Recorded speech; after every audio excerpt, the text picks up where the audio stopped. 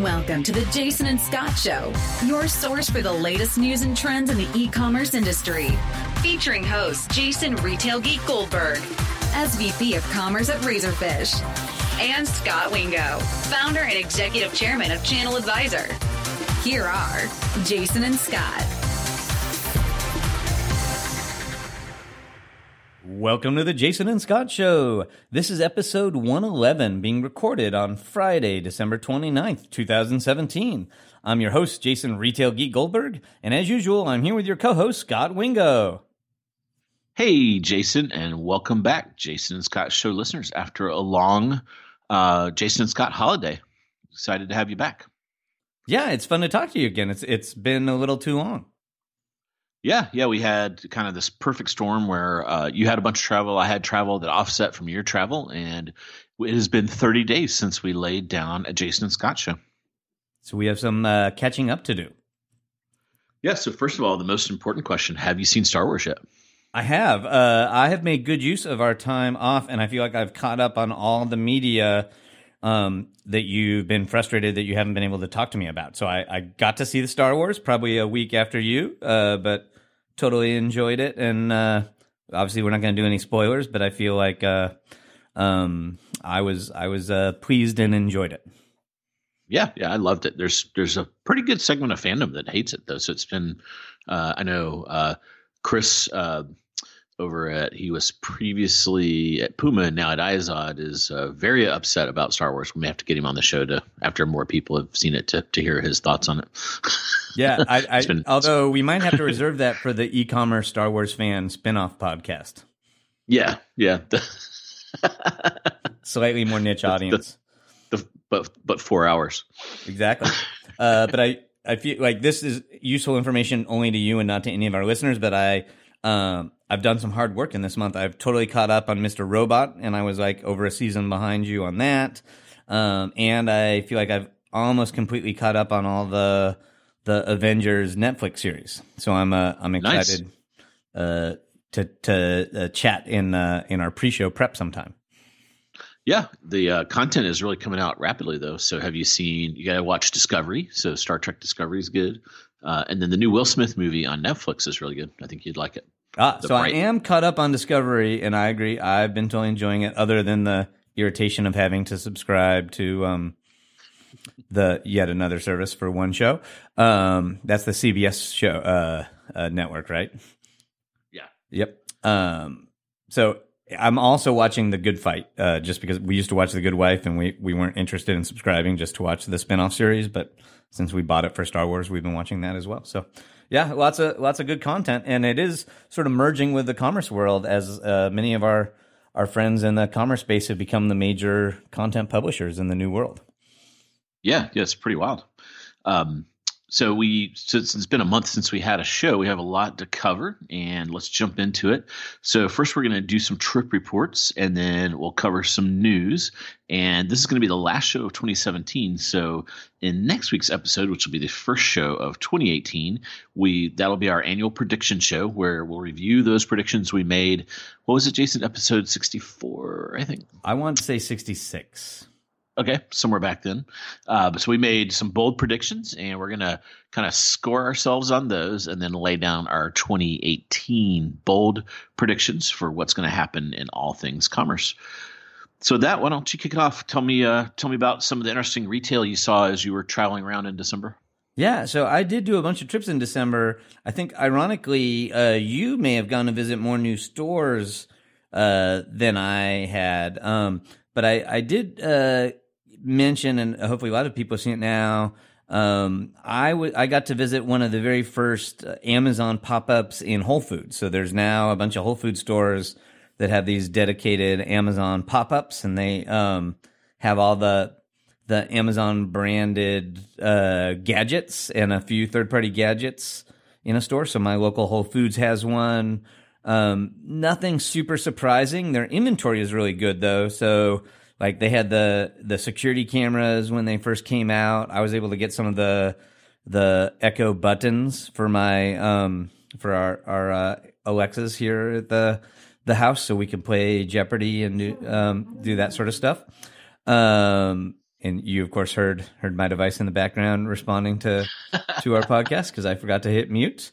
One interesting thing about the Amazon pop-up store, at least interesting to me, the point of sale that they're running in the pop-up store is Clover, which is a super popular small business POS system.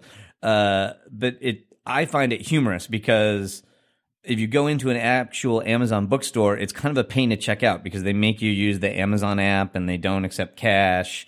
And so somewhat ironic that these Amazon-owned pop-ups inside of Whole Foods, which is owned by Amazon, take credit cards through the Clover, but won't let you pay with your Amazon account. So a very different retail philosophy than the Amazon bookstores, where they don't show prices and make you use the Amazon app and all that sort of stuff. But I have a feeling that has more to do with expedience than any particular strategy.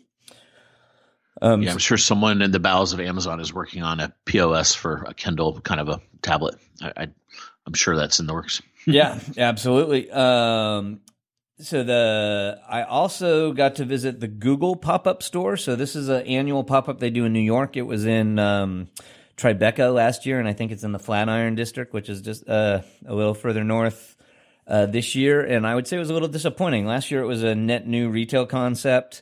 And they used it to give live demos of all the new Amazon Google hardware.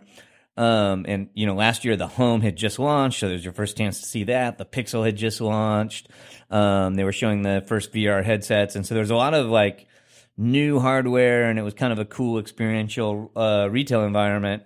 And this year everything's very incremental. Like it's basically the same retail environment as last year, but with the newer hardware in it. And Google doesn't have a lot of net new hardware this year. It's mostly evolutions of the hardware they showed last year. So, Google Home is better, and there are a couple permeations now. They have the Pixel 2, which is, of course, better. They have more apps on the Google VR. But, there really wasn't any marquee thing to see or experience in the store this year that you wouldn't have gone last year. So, I guess, if you looked at it on its own, it was probably a good showroom. By the way, you can't buy anything there. It's entirely a showroom. But if you compared it to last year, it was pretty darn incremental. And then I did last month have a trip to Amsterdam. There's not a ton of super interesting retail that would be relevant to this audience. But one of the novelties, they have a very large Apple store that was one of the European flagship stores.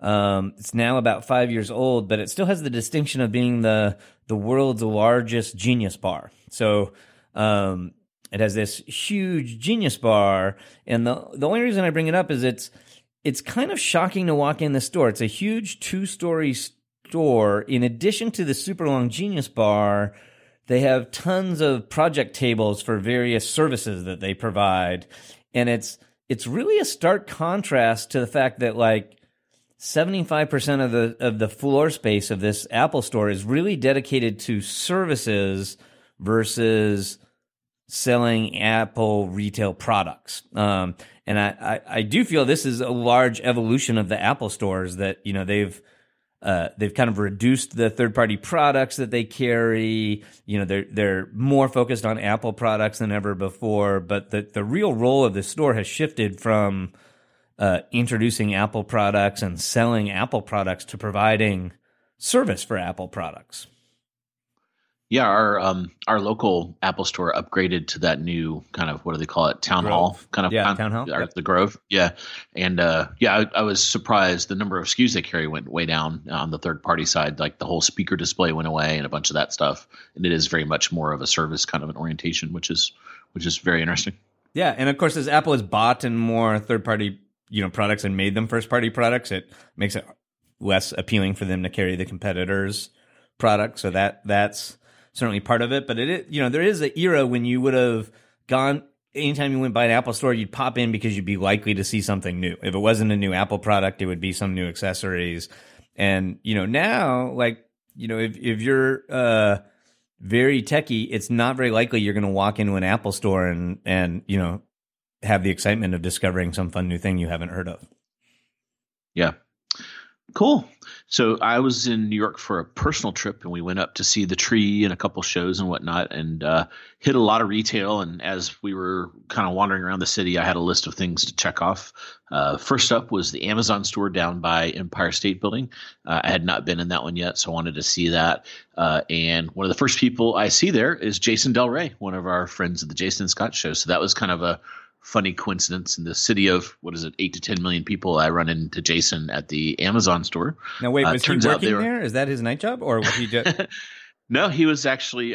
He and a fellow colleague had actually done a tour. Behind that store is the Prime Now hub for, I guess, South Manhattan, and they had done a tour of that as kind of a press event. And this was this was December 19th or 20th. No, that's somewhere in there. So it was kind of peak season, and I guess they'd gotten a tour during peak season as a press event, and he was exiting through the store, just kind of have a look, and ran into him. So that was kind of funny. Oh, very cool. Yeah, and I knew that wasn't his side hustle. I just wanted to make fun of him. Yeah, and then it's been about 18 months since I've been in the Amazon store, and I felt like they had done a lot of cool new stuff about having the app better integrated, and the checkout was, you could check out anywhere, which was kind of neat. You didn't have to go to the checkout. So there's a lot of cool things they had done there. Yep. And is there a coffee shop in that one? That's a little bit on the smaller side, right? It has a coffee shop. Yeah. Okay, cool. Yeah. I couldn't tell, we didn't have time to stop by, but I couldn't tell if they actually operated or if it's a third party. It wasn't branded Starbucks or any other brand or anything, so it was kind of interesting. Okay. I don't know. Yeah, and that is that's on 34th Street in New York, which is one of the more storied retail streets in the world. That's the largest Macy's, and a ton of retail flagships open up on that store. So it's a pretty important retail real estate. Yeah, absolutely. Yeah, we literally walked from there to Macy's in 8 blocks or something. It wasn't bad at all. So that was cool, and it was good to see Jason.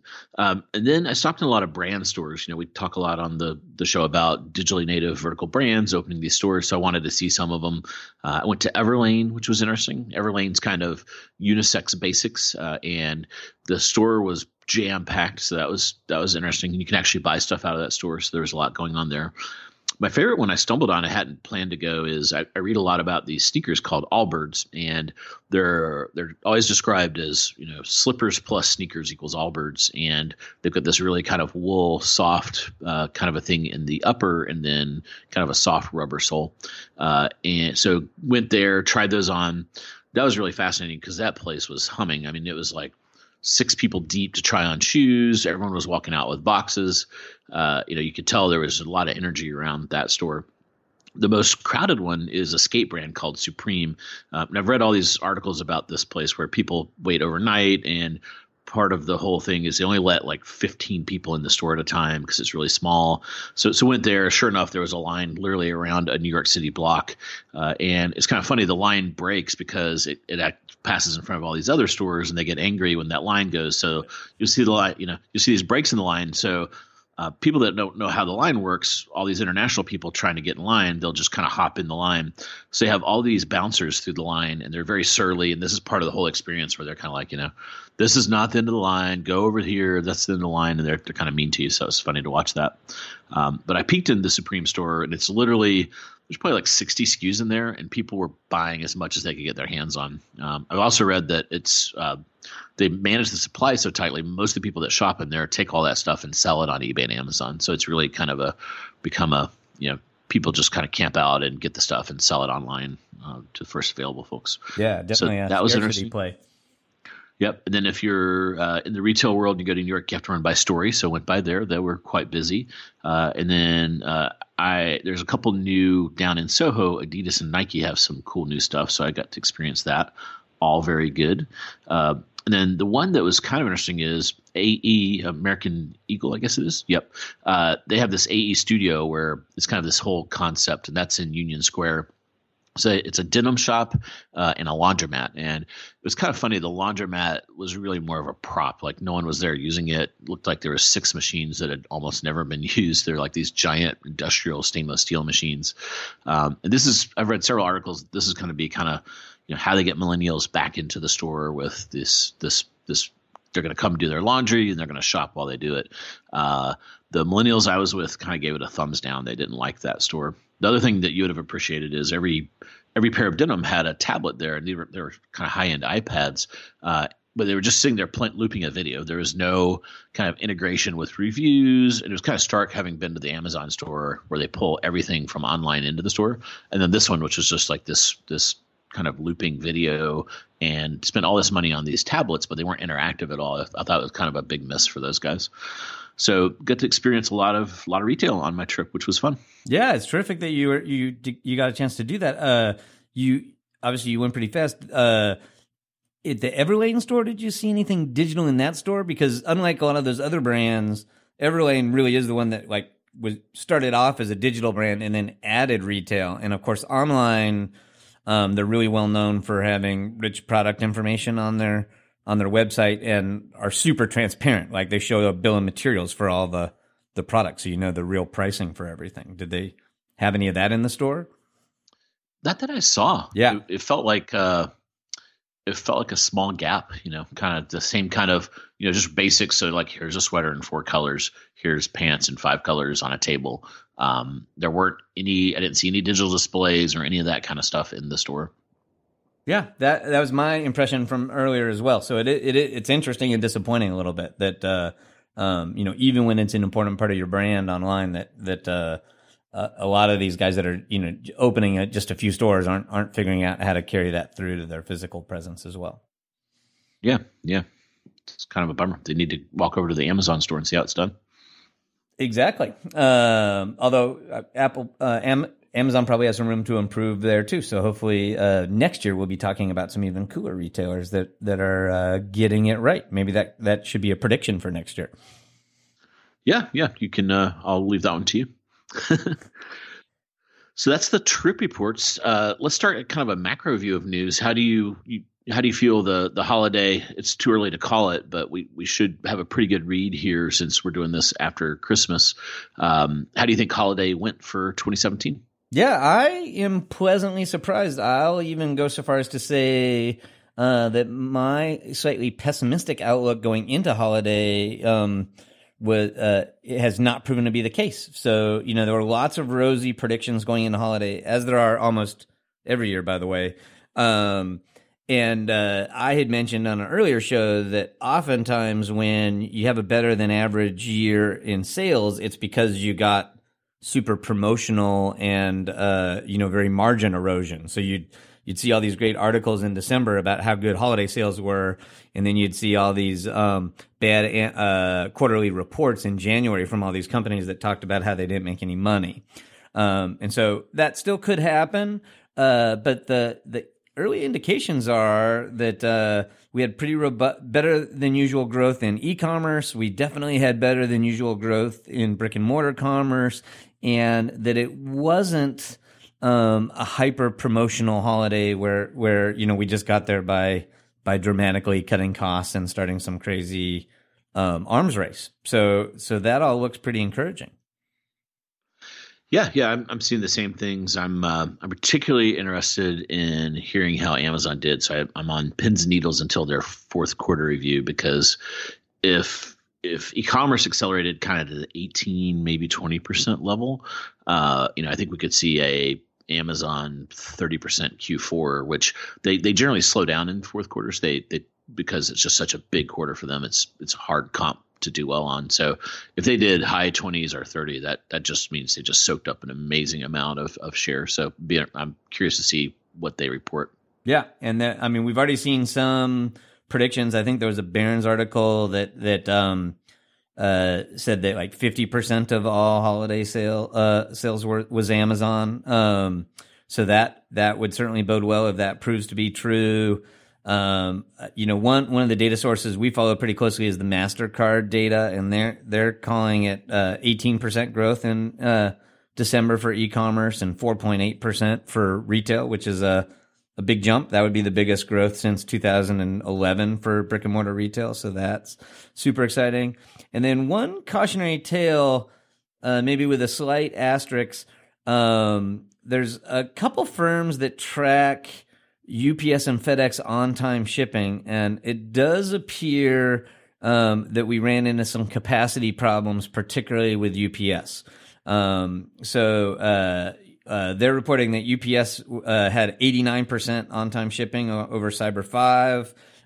That's obviously like, one of the biggest peaks.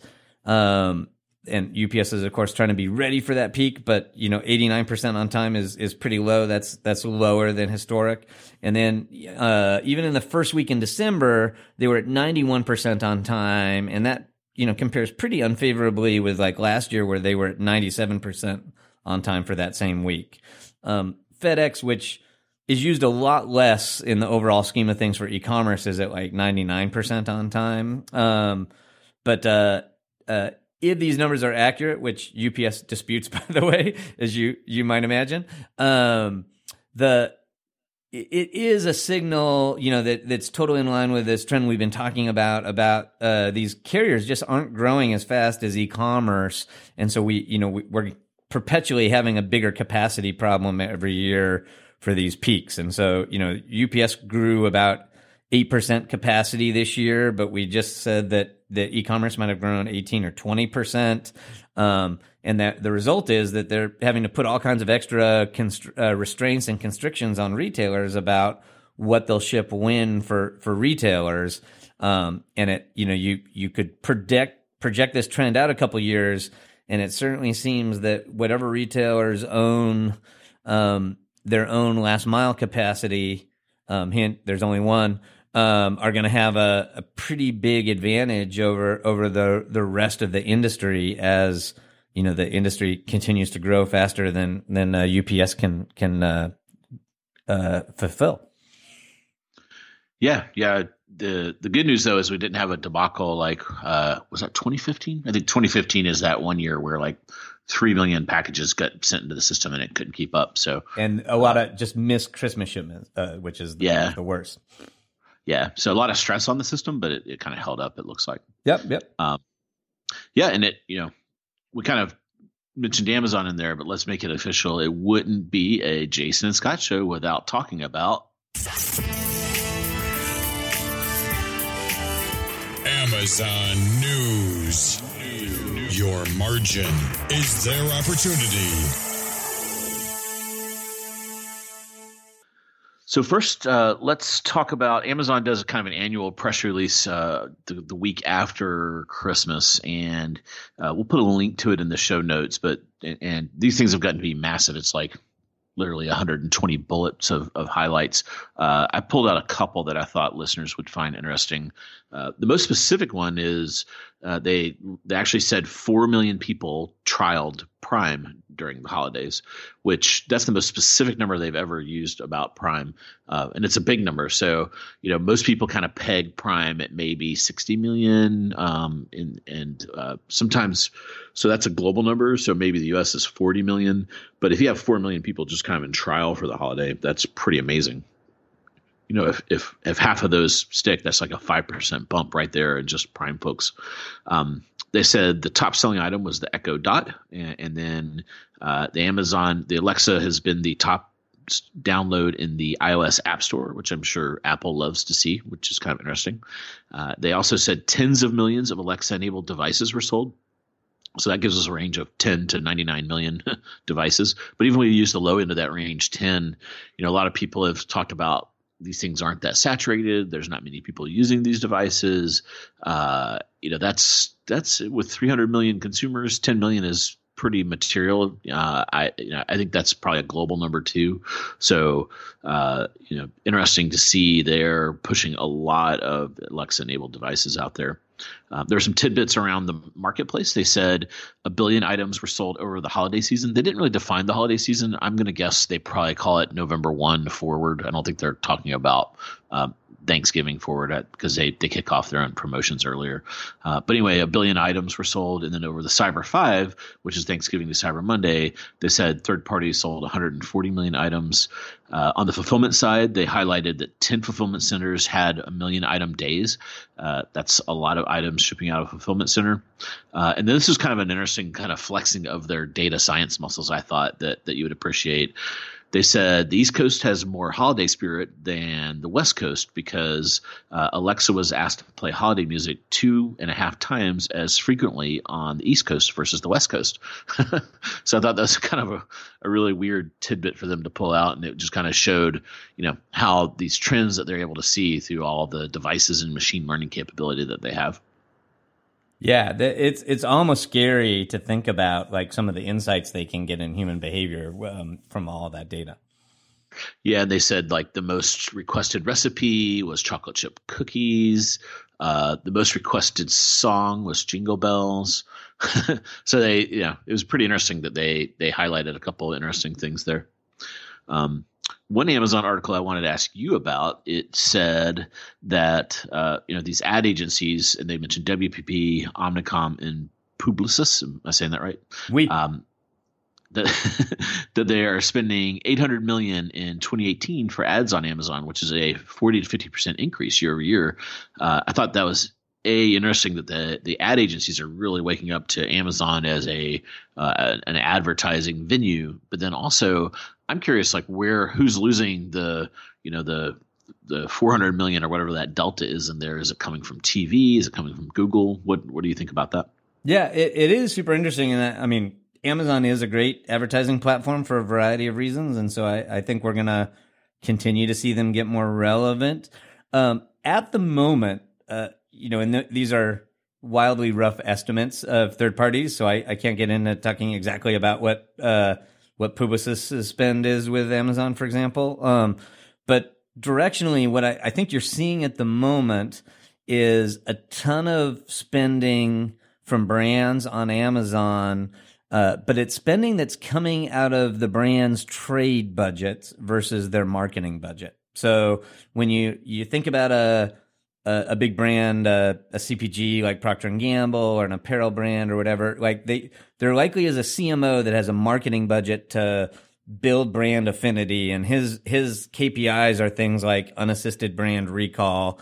He's the one buying the Super Bowl ads, and those guys I don't think are spending are not shifting a lot of spend to Amazon yet.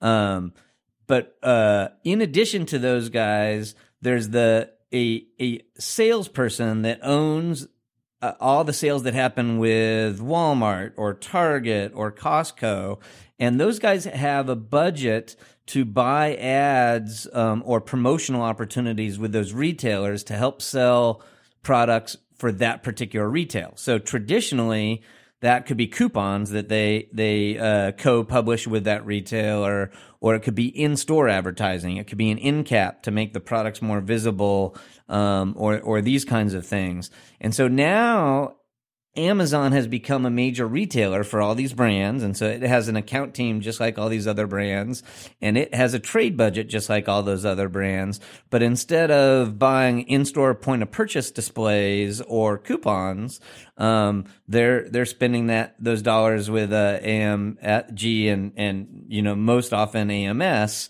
on the Amazon platform. And so, if anything, that those dollars are really shifting from other retailers that are getting smaller as Amazon's getting bigger, and the trade budget goes along with the sales on Amazon. So, those dollars are probably coming out of Target more than they are coming out of network television advertising at this point.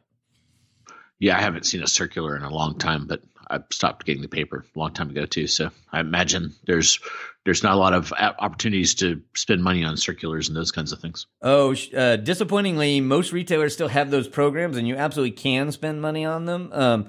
And there's a lot of sacred cows there. So shifting dollars off of those things is probably harder than it logically should be. But it certainly is starting to happen. And once those dollars get shifted to Amazon, they become way more measurable and, frankly, in most cases, more effective. And so, once that shift happens, that becomes a great case study. And I suspect a lot of the CMOs are looking at those things. And I won't be surprised if we see the big marketing budget start to follow some of those trade budgets onto Amazon. Another super interesting thing to me in this last month that we didn't get a chance to talk about is there have been a number of interesting signs about Amazon entering the prescription drug market. So they actually got pharmacy licenses in about 13 states. And there are various kinds of pharmacy licenses. So this is not a license to dispense medications. It's a license to dispense medical equipment. So that could be the stuff you use for getting oxygen in your home, or walkers, or all this various medical equipment that Amazon now has a license to sell in like 12 or 13 states.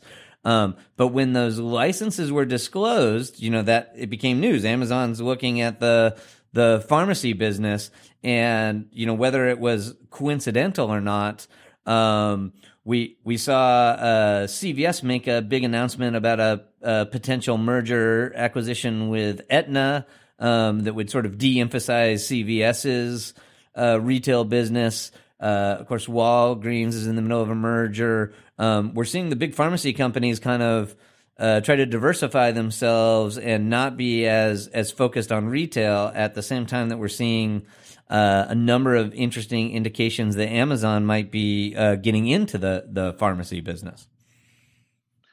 Yeah. The CVS Aetna stuff was quite popular on CNBC as a way to kind of have an integrated health platform.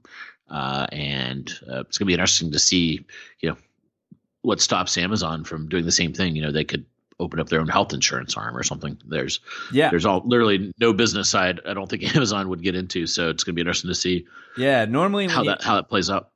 When Amazon gets into any new business, like there quickly are people that run up and go, well, here's why that business is different than all the ones Amazon's been successful, and here's why Amazon won't be able to be successful here, right? Like, and in general, all those barriers prove to not be very big barriers.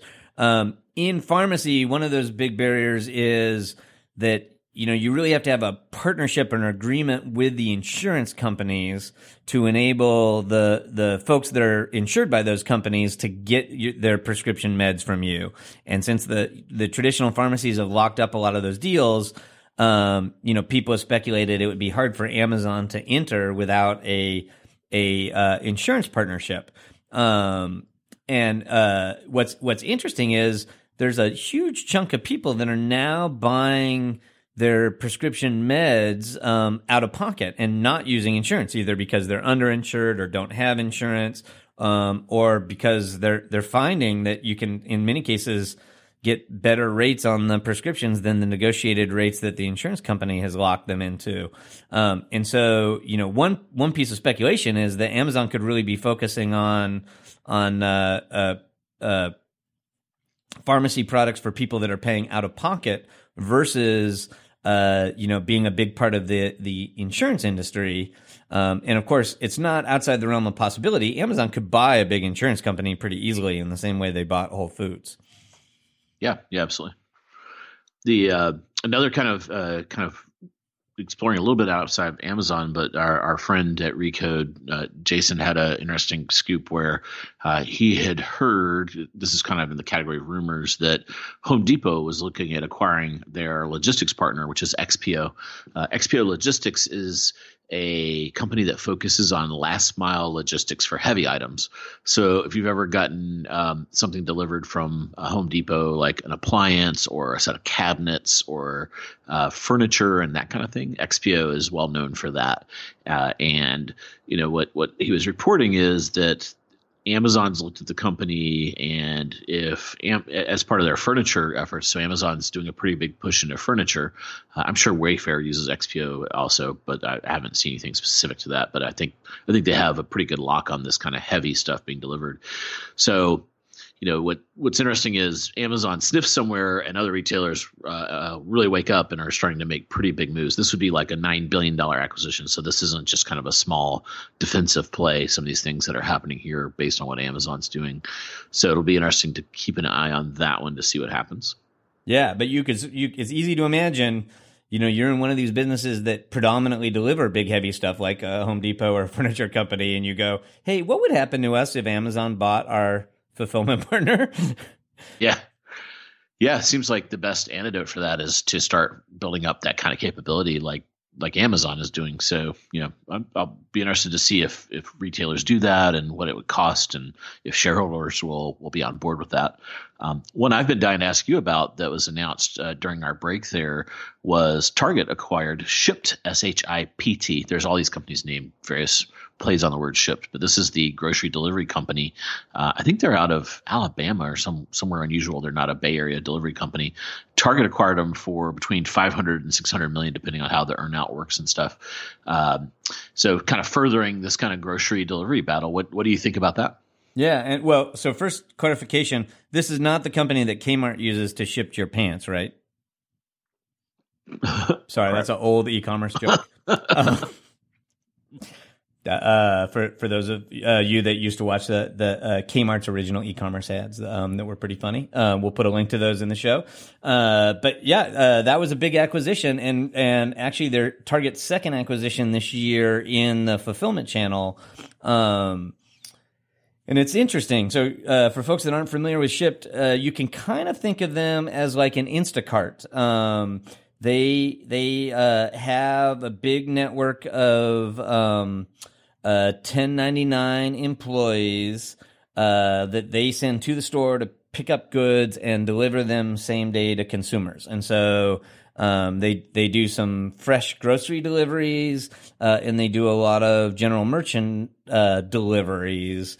They have been doing some work for Target, but they also do Kroger and Costco, I think. And so if you're Target, you're buying this company that a bunch of your competitors are using right now for same-day delivery. And that's a little bit dicey. Like Target has said in the short run, we're not going to change them at all. We're going to continue to use them. And it's a little tricky. You pay Shipt a $99 membership fee to be able to get deliveries from them, and then you get deliveries from any of the retailers in their network. And obviously, the more retailers they have in their network, the more valuable they are, and the more likely they are to be able to get people to pay these $99 membership fees. So if Target was investing in Shipt, hoping Shipt would just grow as a separate entity, it's a scary investment, because if you're Costco, you might not want to use Shipt anymore now that they're owned by one of your competitors, Target, right? And so potentially the company becomes less valuable when one of their customers buys it, especially when they're banking on this networking effect of having more retailers and getting more customers.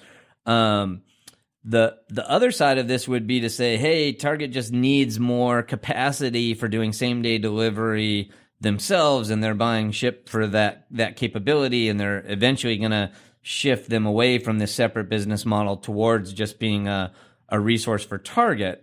That would make a lot more sense, but then they probably overpaid for it, right? Because they probably paid a valuation based on this growth projection that Shipt has as a separate entity. So it's a little bit of a catch-22 how Target will use them, but it certainly makes sense that retailers need to be thinking and investing in their own last mile capabilities. Like particularly if you're going to be in the fresh category, you want to think about how you're going to do home fulfillment on fresh, which is point to point.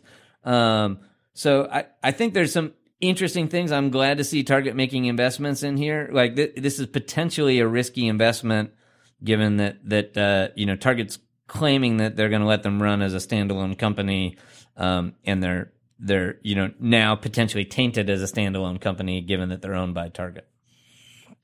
Yeah, they have to think the value is, if we roll out same delivery to X Target stores, we generate Y sales, and it's worth $500 million to get Y sales. So Y sales must be like, in the billions of dollars, which makes sense to me. Yeah, and Target, which is doing well at e-commerce, over 50% of all Target's e-commerce is fulfilled from stores. And so this is really expediting that store fulfillment. And since Target has a store close to so many consumers, same day can be, potentially cheaper than shipping in many cases. So, it is leveraging Target's strength, which is this big network of stores that are close to consumers. So, big picture, I like it. Hard to say whether they paid the right price for it or not. Yeah. We'll save it for the prediction show, but I'm curious if you think this causes Postmates and Instacart to kind of, if those pins fall as well from this acquisition. So we'll save it for next show. Yeah. One thing I wanted to report on is Stitch Fix. We talked about when their S1 was filed, we spent a fair amount of time going through that and explaining that model. Well, since that show, they went public, and it was kind of a lukewarm reception. So when you go public, you put this range out there, and their range, I think, was $16 to $18. They priced a little bit below that range at $15, which is an indicator that, people were concerned. They had the kind of a negative backdrop. Blue Apron had missed a quarterly number as Stitch Fix was out on the road, which is terrible timing when these things happen. So I think that contributed a lot to it. They kind of got bucketized as quote unquote subscription models, even though one's food and one's apparel. And we know on the show that's vastly different problems to solve. But I think investors kind of said, this is a challenging segment. Let's punish. Let's not punish, but put a little more risk around this Stitch Fix thing. So they went public at 15. But then what was really interesting is and when you go public, there's about a 6-month-ish, 3 to 6 month window before you announce your earnings. So they didn't have any news or anything, and the stock just kind of slowly started to rise. So I think people, as they got familiar with the model, I don't know exactly what happened, but it got up as high as 28, 29. Then they announced their quarter in December 19th. And, there's kind of a tale of two cities there. I think they did really well on the quarterly results compared, but going forward, they did talk about there's going to be some pressure on margins, and they're going to spend a fair amount on sales and marketing to acquire customers. Some folks reacted negatively, and then it kind of came back from then. So I would say it's been a pretty successful IPO. They're last I looked, they're at a market cap of about $2.5 billion, which is pretty good. So I think they're out there doing really well. I think this investment is going to be what people watch to see, can they really turn that into active subscribers that stick? Yeah, and it's not automatically a bet. I know the higher price you get in the IPO, the more money that is for the company in the short run, but in the long run, it's not necessarily a horrible thing that you have some room post IPO for that kind of bump, right? And that certainly creates some advantages in terms of equity for employees and all that sort of thing, right? Yeah. There's part of it also depends on who's selling in the IPO. So you can have primary shares and secondary shares. So if your investors are selling in the IPO and they get a low price, that's kind of bad because they are looking for a high return. But if it's the company selling shares, there is an argument to be made to kind of Goldilocks it and be somewhat conservative. A lot of other people would tell you, it's equity you're selling. You should maximize the value of that and do what you can. So, I think it's the other thing an IPO is just one mile marker on this very long road, and it's really kind of the start of a new journey. So I think it's good that they've done well and people are following them, and there's been some churn in their base of shareholders, but it seems to have gotten sticky, and people that are believing it are there now. There are a lot of naysayers that kind of talk about it. They don't believe that it's kind of an algorithm company, and it is hard when they also say they have something like 3,000 stylists, so like an algorithm company with 3,000 stylists, you're kind of like, how does all that add up? So I think people are still trying to figure that out. Yeah. And they certainly are an interesting company. They're certainly claiming a lot of interesting successes around artificial intelligence, and, both for merchandising, for deciding what goes in that fix, that box, and how sticky those products are to customers and how many they keep, but also they're starting to use that artificial intelligence to define new products, and Stitch Fix has kind of shifted from predominantly being a reseller of other people's apparel to producing their own products based on this artificial intelligence data now that they have this big critical mass. I think, as we've talked about on the show before, the chief data scientist there is the chief data scientist from Netflix, so pretty credible team on the artificial intelligence stuff. And in many ways, these guys are the poster child for artificial intelligence research, retail. So it it's cool that they're public and they're disclosing more information, and we're getting to see under the covers a little bit more. So certainly someone to follow closely for that. Also interesting that it's a female run company, and I say that because the next piece of news we have is about another newly female run company, which is Kohl's. Yeah. So Kohl's promoted their chief digital officer to CEO.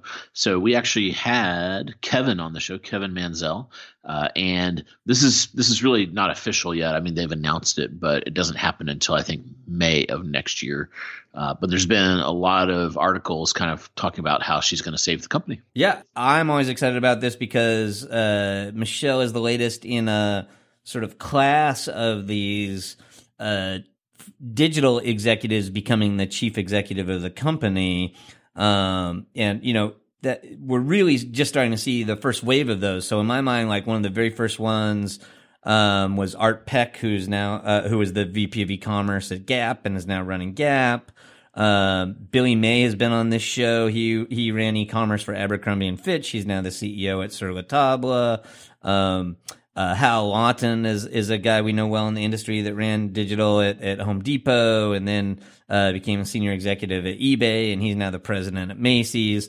And so, Michelle is the latest in this class, and it'll be really interesting to see what she does at Kohl's, which is particularly interestingly positioned. So it'll be they're in some ways they're like the department stores that are really struggling right now and are looking for some reinvention. And in some ways they have some unique advantages around pricing and treasure hunting and, things that have traditionally been hard to do digitally. So it's certainly going to be interesting to follow. Did you see that article about, so Walmart has this incubator called Store Number 8, and they're working on some pretty cool stuff. I figured you'd be more up to speed on it than I am. Yeah, they've named this incubator Store 8, which is based off of Walmart Store 8, which was a prototype store. And they are both have a bunch of internal projects and are investing in other projects. They've announced a couple projects recently. One that is potentially a competitor to Amazon Go, which we'll probably be talking. We certainly have done a deep dive in the past. We'll probably be talking about it again in the future because I strongly suspect pretty soon that Amazon Go store is going to open to the public. But Walmart Store 8 has announced a bunch of initiatives around VR. So they have this woman, Katie Flanagan, who runs the incubator for Walmart, and she's very bullish on the future of VR commerce. And so they recently had a big gala with the Huffington Post, and they showed a bunch of tech startups that are doing various interesting things with VR, increasingly with Walmart brands. So they showed a ModCloth VR concept and a Bonobos VR concept.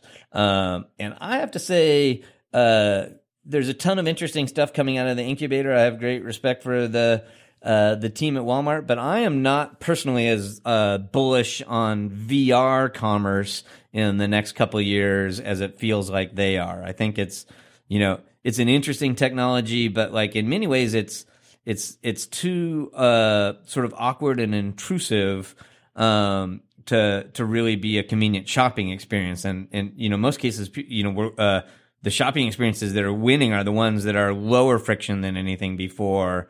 And throwing on all this awkward VR equipment to go shopping doesn't feel super exciting to me. If anything, I'm more optimistic on the sort of AR experiences than the VR experiences. But a lot of smarter people than me at Walmart, so it'll be interesting to see how that all plays out. But predicting the future is exactly what we're going to do on our next show. So certainly tune in to episode 112, where we'll recap the bold predictions we made from last year, and Scott and I will both share what we think are some of the surprising things that are going to happen in 2018. And with that, I'm happy to report that it's happened again. We've used all our allotted time. So we certainly appreciate all of our listeners sticking with us. If you enjoyed the show, we'd love to get that 5-star review on iTunes. We'd encourage you to leave feedback on our Facebook page and continue the dialogue. Thanks, everyone, for joining us, and have a Happy New Year. Until next time, happy commercing. You've been listening to The Jason and Scott Show. For all the latest news and trends on e-commerce and shopper marketing, subscribe to us on iTunes or visit www.jasonandscott.com.